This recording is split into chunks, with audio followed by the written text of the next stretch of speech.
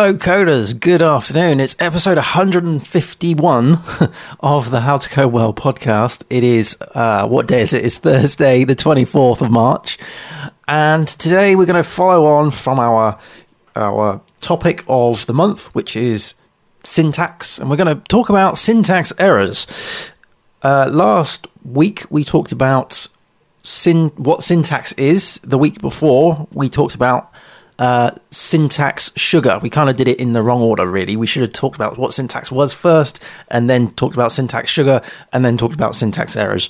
But hey, you know what I'm like when it comes to planning things. Actually, I have my notes, and the reason why I'm looking down here is they're on my iPad, so they are here. They used to be normally on my screen, but they're actually here on the iPad. So if you notice me glaring down, it's because I'm looking at the notes. Gosh, this, how have we got to Thursday already? I mean, this week has gone super quick. Before we get into the syntax error stuff, let's talk about the changelog. So, I wrote this at 5:25 a.m. yesterday morning. I thought I'm up. I might as well write this. This is because of Goose, who is our new puppy, 12 and a half weeks old, 13 weeks on next Monday, and yes. So I've been super tired, super busy, potty training with the pup and taking the pup out for walks and doing all sorts of stuff. We still have Murphy, of course, the elder English Springer Spaniel. So we have a small little chaos of spaniels in the house, which is all fun and games, and Goose is doing fantastic. He's a awesome little pup. Today, in fact, I took him out for the longest walk we've done, which was literally up to the end of our road, and we turned right. So, you know, progress is being made, but he encountered his first moving vehicle. So anywho, that's no, I don't know. Why are we talking about puppies? We should be talking about code. Okay, so the changelog. So I've been doing in the evenings, and also whilst I've been up trying to wait for Murphy to go to sleep, I've been doing all sorts of work on the How to Code Well site, and recently I've been doing a lot of end-to-end testing using Cypress.io, and it's an awesome little tool, Cypress, I've got to admit. We've got a handful of tests yet to write, and the tests that I'm focusing on, the end-to-end stuff, is to do with course creation in the content management system. Here I'm talking about the howtocodewell.net website, the new platform that I'm building. And the idea is that I want to have an end-to-end test, or a series of end-to-end tests that test the actual creation of a course, and then eventually creating the course and then logging out of the CMS, logging in as a user, and then sort of seeing the new course with all of the things that the course has, and doing this for both a paid course and a free course, because they'll have various different things. I've also been working on the uploading side of things. So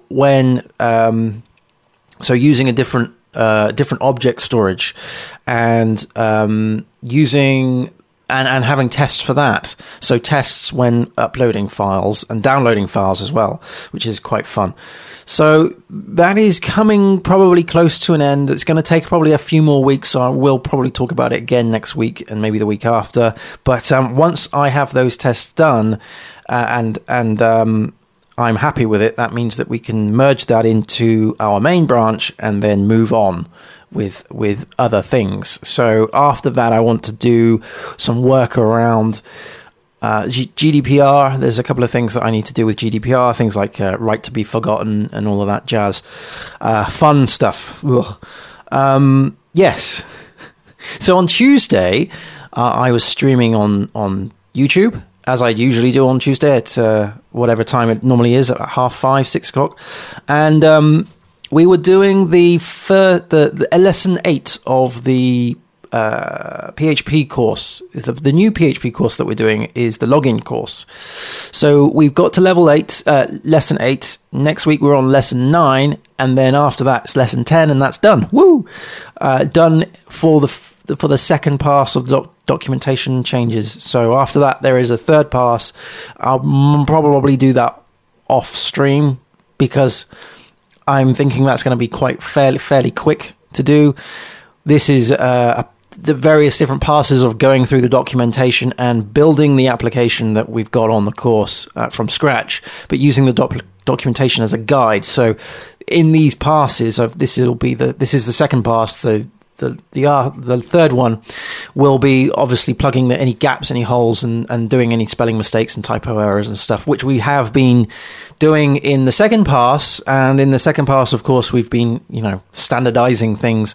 So where I'm using certain words and phrases, making sure that's standard across the whole lessons. There's a there's a markdown file, README file, if you will, for each of the lessons. And so, as a guide to the project that we're building. Okay, so that's what we're doing there. Also on the notes is that I have also come up with a list of things that I want to do after the Cypress tests, going back to what we were talking about at the start. So these Cypress tests are great because they give me some breathing space after actually building the feature to actually look at what it is that I'm doing in terms of an acceptability criteria, and then come up with ideas for the future. So like post-launch stuff. So the MVP is kind of there already, which I'm for the course creation at least, which I'm happy with. But I've come up with a couple of ideas as to what we might be doing later. So this is kind of an insight as to what we might be doing on stream when I do go live on the Sundays on Twitch. So adding a checksum support for project file uploads. So one of the features that I've got in what we're doing at the moment is uploading project files as a zip file, and then having the people who have paid for the course being able to download the project file. So what I would like to do is have a checksum on that. Also, I want to deal with price templates. So something that I realized when I was building the acceptance stuff for the prices was that I was having to build a price for every single course or every paid course, of course. And so it was getting a little bit tedious. So what I wouldn't mind doing in the future is having a template to say, look, this is the template, this is the name of the particular price. An example could be a free price, for instance, right? So you would just use that as a template. Also, automatic slug creation. So this is where you type in the title of the course. I would like something to call the database to discover if the title has already been taken, and B, come up with a slug, a URL, a prettified URL, and do that through some form of sort of AJAX REST request type thing, and populate that slug field, because at the moment I'm having to put that in myself. Also adding extra validation around courses with the same name as I've just mentioned, and automatic thumbnail resizing as well, because at the moment it's only going up as one thing, which is not good. And also adding support for inline tutorials. So when I'm actually creating the course, once I've done the course, I then have to go and populate the tutorials. It's kind of a bit disjointed, that whole method on the CMS. So that's something that I wouldn't mind playing around with later on. Adding support for drag and drop course requirements and learning outcomes. So this is reordering those things, because at the moment it's fairly static. So you would just add another learning outcome, but the order is set by the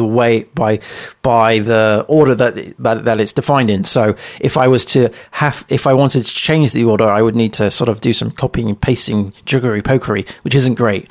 So all of these things that I've just talked about, they would be fantastic if I could get them in the first pass, the first launch, but they're not mission critical, I think the previous me would be like, no, all of these need to be in before we go live.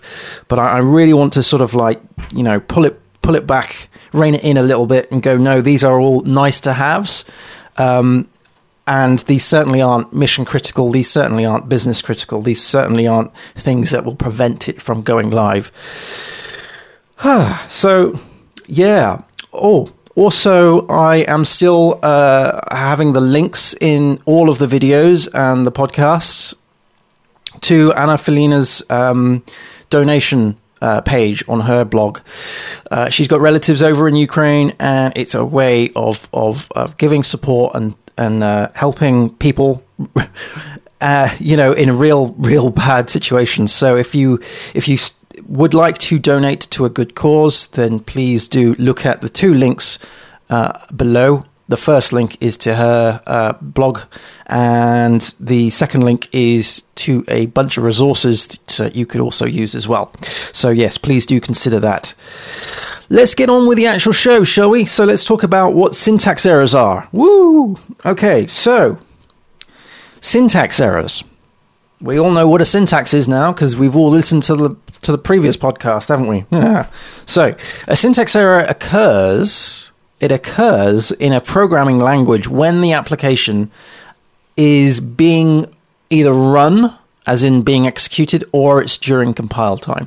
So this happens, like these errors appear during that time.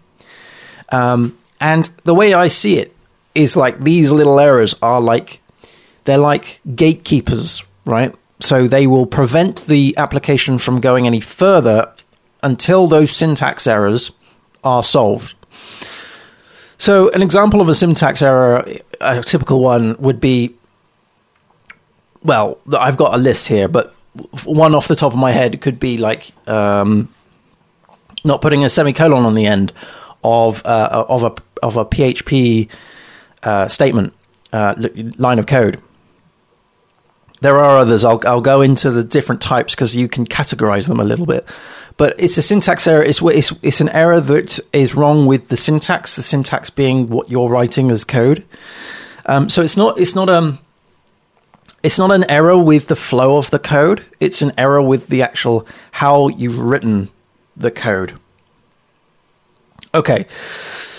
Yes. So an interesting example. Well, I've got two. I've got two examples of syntax errors that aren't technically coding errors-ish, but they're like real life errors that you could class as syntax errors. Because remember, syntax isn't just for programming, right? Syntax is a much broader thing. You know, we have, when you're just writing, say, English, you're using some form of syntax. When you're writing whatever language you speak, your native language, that has a level of syntax. It has a level of rules such as punctuation and all of that stuff. So it's pretty cool. It's pretty cool. Let me just get rid of all of this. Sorry. So syntax is the errors. The errors are, like I said, these little gatekeepers, these things that will prevent the application from going any further because they will just fail. And what usually happens is that when it fails and tells you at what line it failed at, and it sometimes suggests what is wrong and how to fix it in some cases. So the different types of syntax errors are things like incorrect statements, incorrect operator errors, like, you've used incorrect variables. So maybe there's a spelling mistake. So not an incorrect variable as such, more as there's a spelling mistake in the variable name that you've created. So you could have spelt the variable wrong when you were calling the value that has been assigned already to the correct variable name. Missing formats as well. So with that, it could be, you've got a double quote and a single quote together when you should have had sort of two single quotes or two double quotes. So it breaks the actual flow. It breaks the application, and usually in your IDEs, in your code editors, you should be able to have like these red lines that go underneath the actual code to tell you that there is actually an error with the syntax. And in some cases, in some decent IDEs, it actually tells you a solution. It offers you a solution. Did you mean this? Did you mean that? That kind of jazz. But in terms of real life, the syntax of real life stuff, I was going to give you 2 examples there, and then I got waylaid. So, one could be an email address. So where you incorrectly type an email address and miss out the @ symbol. The @ symbol is a rule of an email address that says that you must have an @ symbol between the start of the email address and then the domain where it's going to. So like, peter.fisher@whatever.com, right?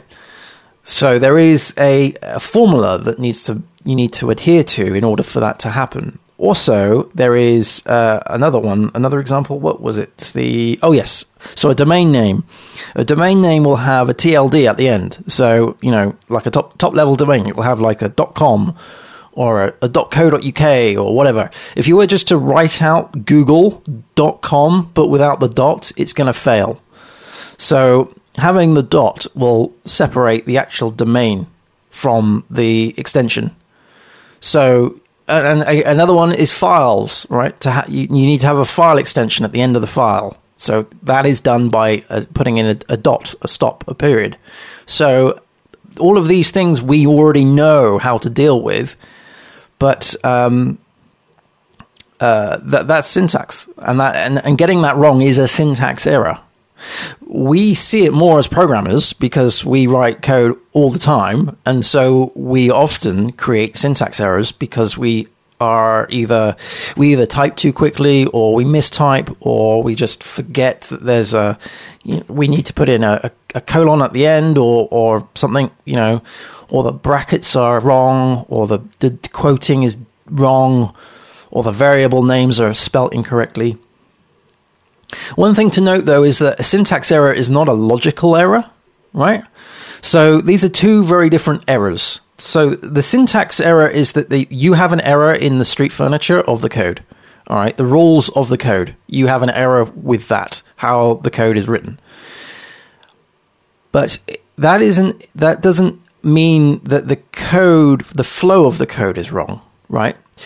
A logical error happens when the flow of the program is incorrect. So when say it's going down the wrong path, right? So it's made the wrong decision, and you as a programmer has perhaps thought about the requirements incorrectly, and so you've gone and coded up this thing to do something that it shouldn't be doing, or it could be an issue where the user account or whatever is the input is wrong. And so because it's starting from a wrong thing, it's going to continue being wrong all the way through the application. And therefore, when it hits these logical gates where it's making a decision, it's making those decisions on the wrong input. And therefore, the path of the application is taken in a very wrong direction. They don't normally cause the application to crash, right? But they do cause, or can be, they can be caused, and they can cause bad states in the code. So bad states in user land, I mean, as in like, because of these logical errors, you may end up with users with an account that is incorrectly set. Or, the price of your shopping basket might be incorrectly calculated because of these logical errors. Not the syntax errors, the logical errors.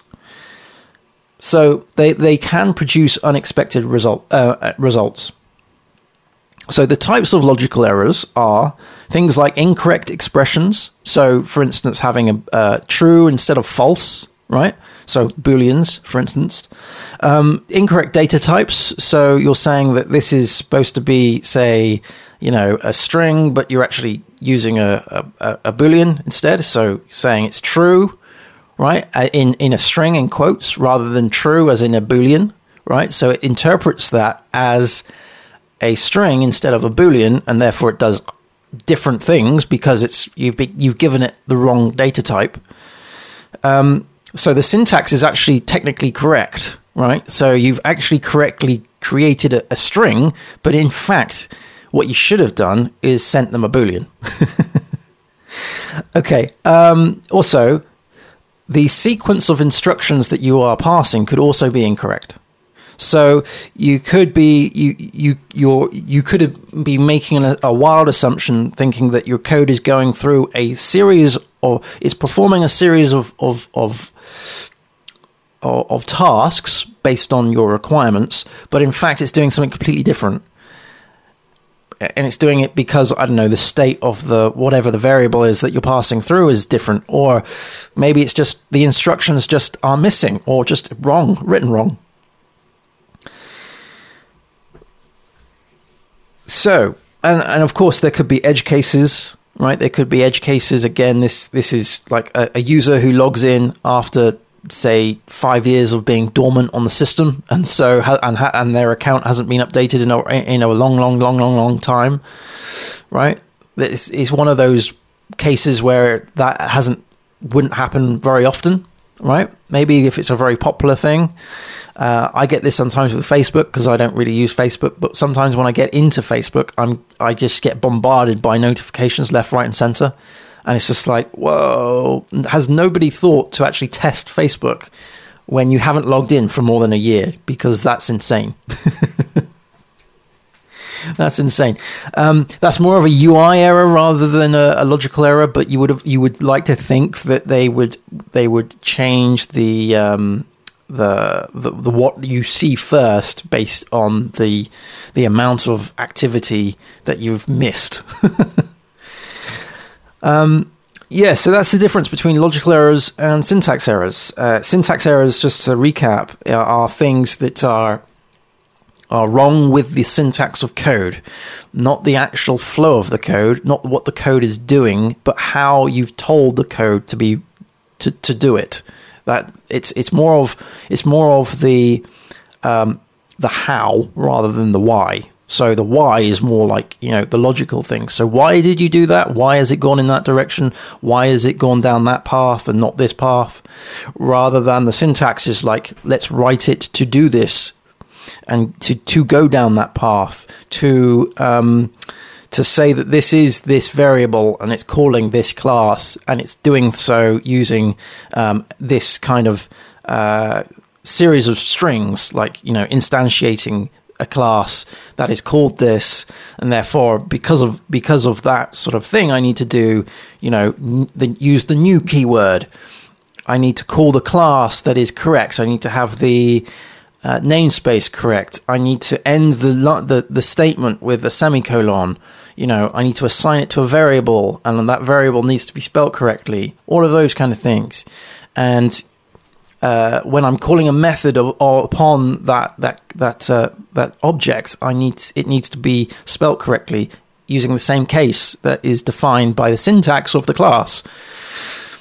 So that's more of like, I guess it's not the how, it's more of the what, I suppose. It's more the what, whereas the logical errors is more of like the why. So if you break it down, like, what the difference between the what and the why.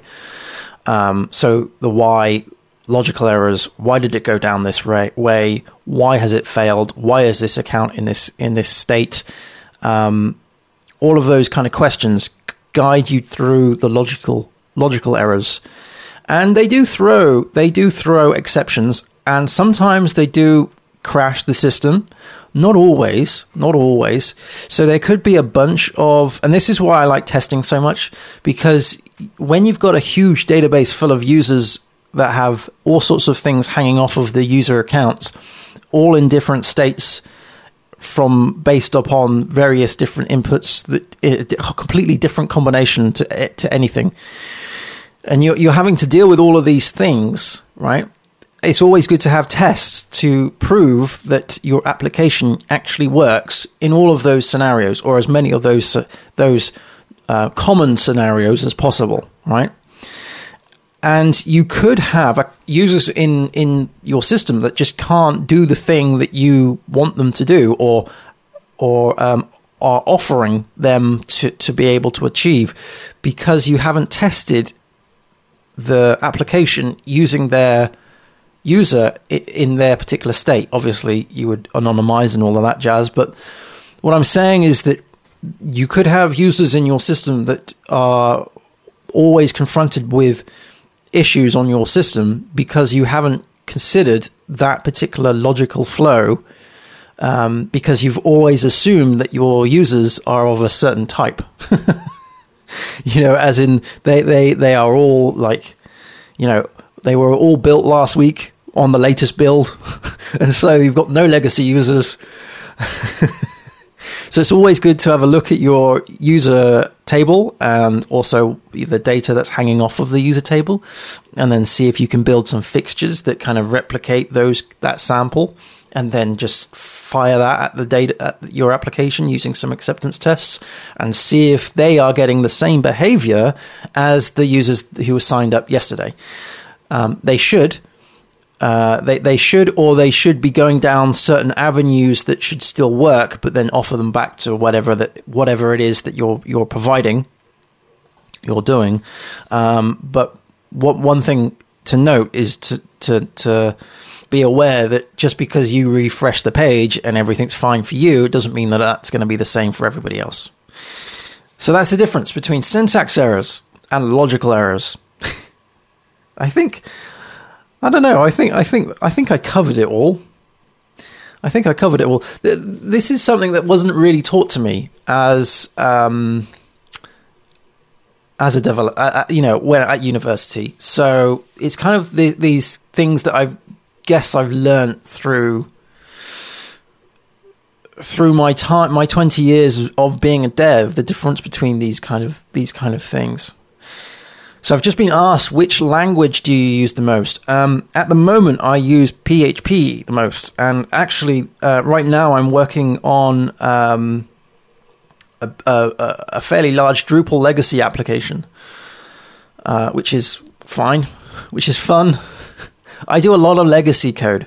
I work on a lot of legacy stuff, and there's some really interesting stuff out there. I've rarely done a new build. I haven't done a new build in a long time. So yeah, I'm still playing around with old PHP and upgrading and all of that jazz. How can I make acceptance and in my website from adding specific products as programming? Just reading this comment. So how can I make accepting and reject my... Do you mean your vendors directory? So the question is, how can I make accepting and reject my vendors in my website from adding specific products as programming? I don't really understand. Can you... I don't really understand, Mohammed. Could you elaborate on that? Are you talking about the vendors directory in your PHP code, in your PHP code? Just because you've said vendors there. The vendor directory is running from Composer, right? So when you do a Composer install, then you would install new things from your composer.json into your vendor directory, and that would be your dependencies of your application. So if I'm reading that question right, how do you accept and reject various things in the vendor, then it would be a case of pinning the versions in composer.json to various things. So you would use like semver to say, I want this particular version of this package, or you could say, anything between these versions, or you could say, I want the development packages of this. You can also do some really interesting things with aliasing. So you can alias to various different package versions. So, dev or master or whatever. So yeah, I think that kind of answers what you're asking there, I think, but please let me know if not. So yeah, using composer.json. What happens when you run a Composer install is it builds the Composer lock file. You want to commit that lock file into your source control, which means that the other devs who pick that up, they will do, a git pull it down, and then they would run composer install, and it's going to install exactly the same packages that's defined in the composer.lock file, which is fantastic. It means that everybody's running on the same versions, because it's a completely nightmare if you've got different versions running. At the moment, I'm playing some really interesting games where I'm having to work on both PHP 5 and PHP 7. So my composer JSON file is very different. It's almost like halved. You've got one that is specific to PHP 7, one that is specific to PHP 5, and then you've got a Docker image for the various different things, and it can get quite confusing as to which version you're on. But having a composer lock file is great, because you can lock the packages to those particular versions and also to those particular system requirements as well, because obviously you would have to change the system requirements if you were to change different versions of PHP. But I hope that answers the question.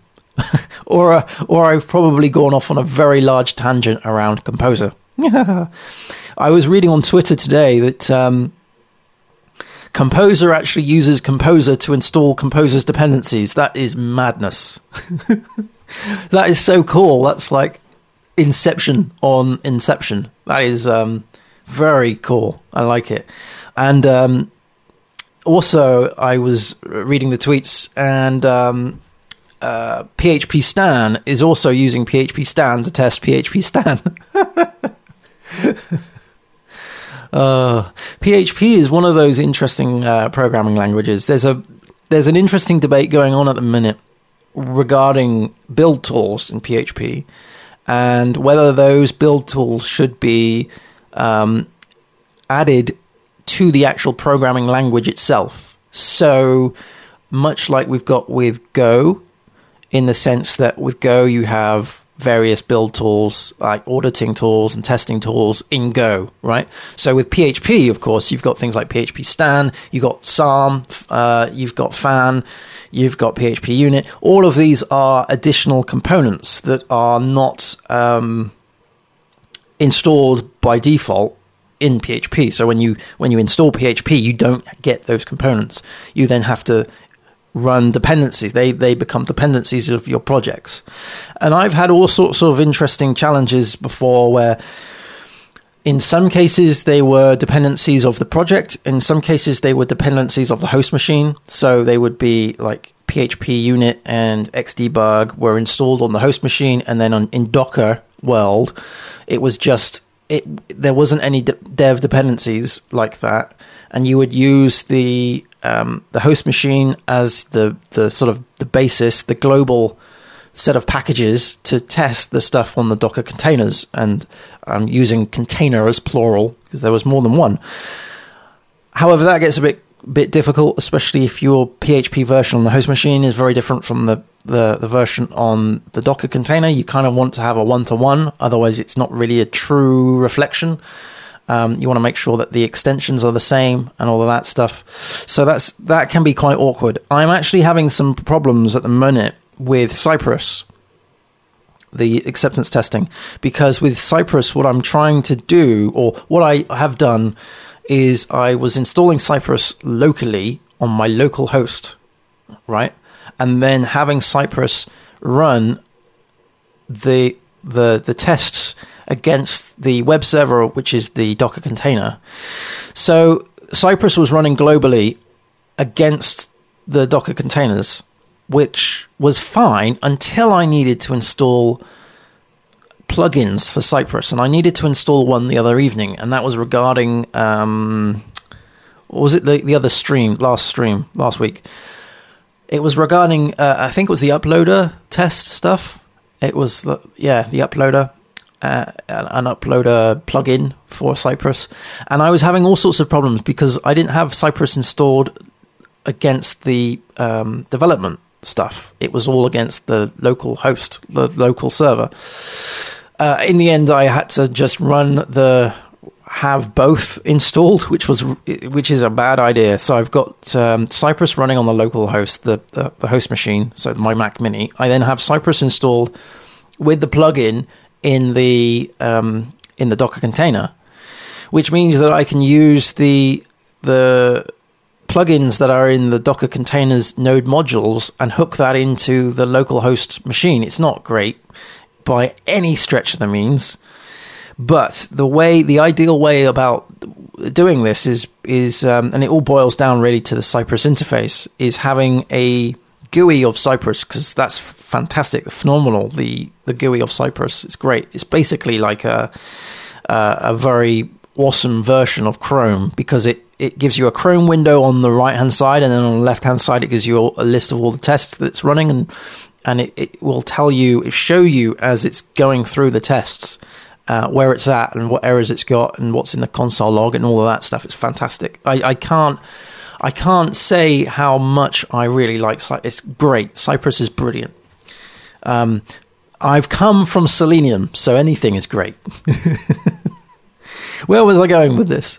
Oh, yes. So this uploader thing I needed to install, but I needed to install it through the Docker container rather than the local system, because I needed to import the plugin. So, the JavaScript import syntax.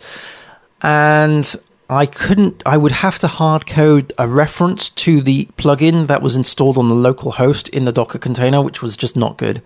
So I ended up installing both Cypress on the host machine and in the Docker container, just so I can reference a relative path to the project. It probably doesn't make any sense, but I had to do it. So the reason why I decided against running Cypress in the Docker container in the first place is because I would need to use the is it X11, whatever it is, the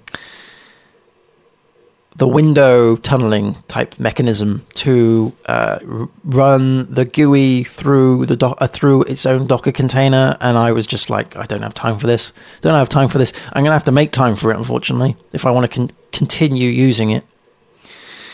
But yeah, going back to the PHP stuff, there is some there's an interesting thing around.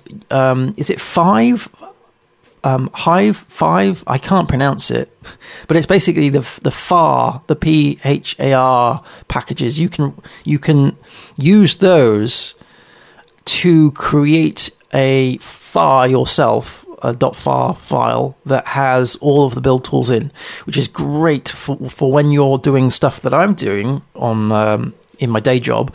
And that's where you're testing code on various different versions. So you can. The thing is, when you've installed, say, PHP Stan, PHP Unit, and all that jazz in your local dependencies, as in on the project, right? You're having to tie those dev packages to the version of PHP, right? So you're saying, okay, I'm using PHP. Say 5.6, and therefore I can only use this particular version of PHP Stan or PHP Unit or what have you, because the latest and greatest stuff work on, say, PHP 8, which I'm not on. So you have to tie the auditing tools to those things, which is a pain in the ass when you're having to change between different versions to test your code on both 5, 6, and 7. And believe you me, that happens a lot. So what you can do is use these PHARs to actually create a self-contained set of build tools that are for those various different versions. So I would have two. Essentially, you would end up with two PHARs. You would have one. Is it PHARs or PARs? PHAR. I don't know how to pronounce these things. Essentially, you would have these two files, right? One for one version and one for the other version, rather than having to do the whole, as an example, Docker Compose down, Docker Compose RMI to remove the image, then Docker Compose up to build the image, passing in a build argument that bumps it up to PHP 7.4, and then have to wait for that image to download, and then have to wait for Composer install to run against the new version of PHP to then bring in all the new stuff. If you can actually do these things in PHARs, that's really great. Anyway, I've waffled on for too long, and I've gone off topic quite a bit. So I will say my goodbyes. Thank you ever so much for watching. Happy coding, everybody. And this will be out tomorrow on the podcast players. So Spotify, iTunes, and all the rest of it. Just say, hey, Google, play How to Code Well. Take care. Speak to you soon. Cheers. Bye-bye.